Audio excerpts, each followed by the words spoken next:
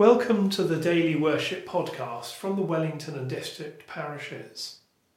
A few minutes in our day for praise and scripture and prayer. Today is Monday the 27th of April. Wherever we are in the presence of God. Grace, mercy and peace from God our Father and the Lord Jesus Christ be with you.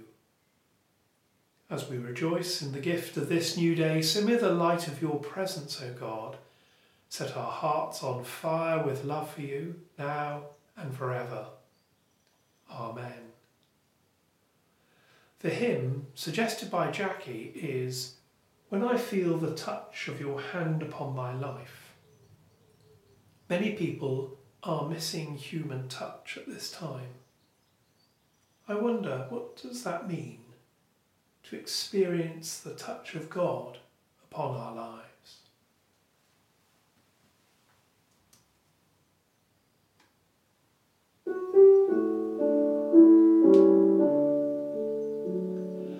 When I feel the touch of your hand upon my life, it causes me to sing a song that I love you, Lord. So from deep within my spirit singeth unto thee. You are my King, you are my God, and I love you, Lord.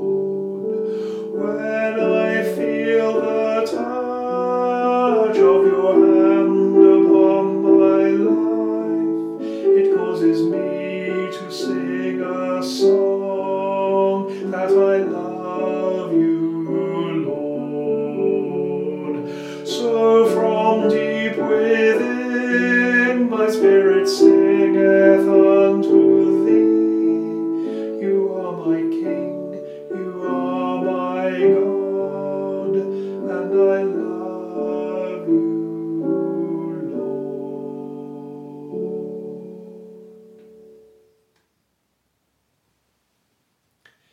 Today, the New Testament reading set for morning prayer is the beginning of Luke's Gospel. From now on, for many weeks, with just a few breaks, we will read through this Gospel, this good news, day by day. And it begins with sadness. An older couple who don't have children. I'm reading from Luke chapter 1. In the days of King Herod of Judea, there was a priest named Zechariah who belonged to the priestly order of Abijah.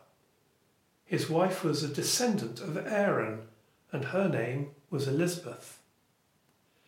Both of them were righteous before God, living blamelessly according to all the commandments and regulations of the Lord. But they had no children, because Elizabeth was barren, and both were getting on in years. Elizabeth and Zechariah longed for a child. A son would continue the task of serving God, passed down through priestly families for many, many generations since the time of Aaron and the Exodus from Egypt. There's such heartache in this story. And Elizabeth and Zechariah have prayed faithfully for years. God, in fact, has heard their prayer, and if we read on, we discover the angel Gabriel coming to Zechariah. He assures him that they will have a son, who is John the Baptist. Zechariah and Elizabeth are patient and faithful. They accept their sad situation for many years, and God hears their prayer and responds at the right time and in an unexpected way. As we'll discover, Luke's Gospel is full of God's surprises. And so let us pray. let us pray for patience, for the faith to offer our worship and prayer day by day, trusting that God's rule of love will increase. Let us pray for those women who will discover this day that they are pregnant, and for those who are concerned for their yet-to-be-born children. And we also pray for those who hear this story and recall their own times of sadness. And we pray with the Church.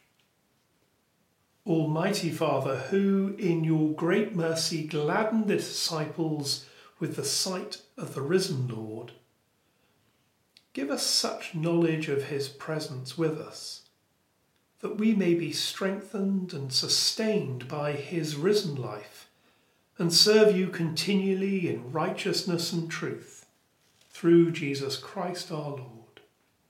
Amen. And as our Saviour taught us, so we pray. Our Father in heaven, hallowed be your name. Your kingdom come, your will be done on earth as in heaven. Give us today our daily bread. Forgive us our sins as we forgive those who sin against us. Lead us not into temptation, but deliver us from evil. For the kingdom, the power, and the glory are yours now and forever. Amen.